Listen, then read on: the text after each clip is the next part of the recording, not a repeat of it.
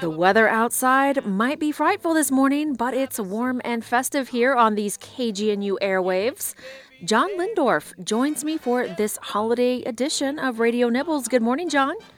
Good morning, Shannon, and good morning, everybody out there gathered around the warm kitchen table. The good news, the days are now getting longer, although clearly they're not getting warmer. But we've got some tasty suggestions for local food gifts for you to give. But first, I have a little bit of food news in the It's About Time category, starting January 1st, across the state of Colorado, everybody will have to pay 10 cents per plastic and paper bag. It's been that way in Boulder and nearby for a long time, but now it's going to happen across the state, and I think that's pretty good news. The other piece of news I wanted to pass along has to do with women. A recent national survey revealed that women are 12% more likely to eat vegetables than men, but they're 13% more likely than men to eat pie. Uh, I see that as a balanced approach. Well, let's get into the topic of pie, or at least desserts, for the holidays. It's rather cold outside, and maybe you should call ahead if you're thinking about going outside to a bakery or to wherever to go get some desserts, some gift cards, what have you. Do call ahead. But what recommendations do you have for us for those places that are open today? Longtime listeners know I like real fruitcake, not the stuff that you get in the supermarket. The Longmont Bakery used to be called Momo Mays. Anyway, they have real fruitcake, but do call ahead. The other thing you can give, a lot of people give restaurant gift cards at Christmas or Kwanzaa or Hanukkah, but by all means, give cards from independent eateries and not from chain restaurants. When did Momome's change their name to the Longmont Bakery?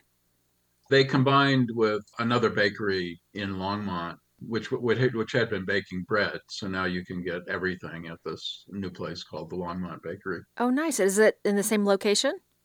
Yes, yeah, on 287. Okay, okay.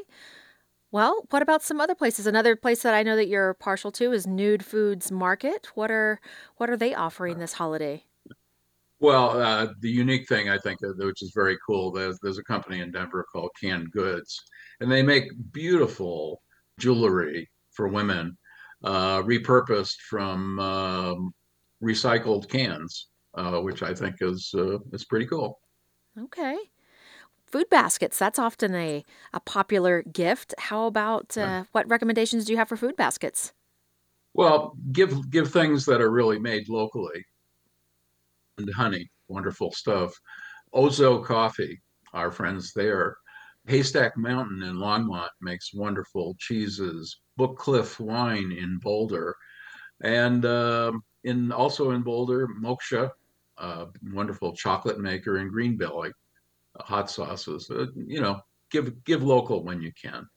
Ooh, and just mentioning honey, that reminds me, these temperatures can be fatal to beehives. Have you been in touch with any of your beekeeper friends to see what they're doing to accommodate their hives during these low temperatures?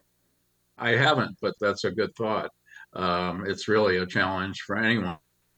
Livestock, which essentially is what bees are, but I'm sure they're trying to figure out how to keep the bees safe through the cold spell here.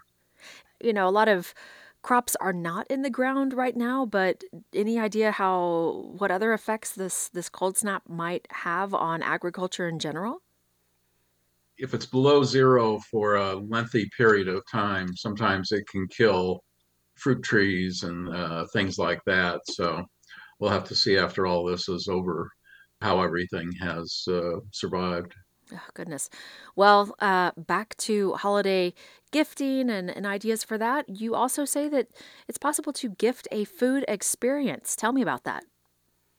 Is a wonderful company called localtabletours.com.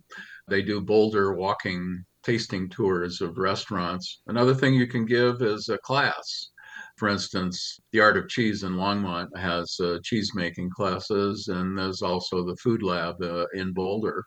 Another thing you can do as a wise food gift for the season is to gift a donation to Boulder Food Rescue, Emergency Family Assistance Association, or Sister Carmen, and help out folks.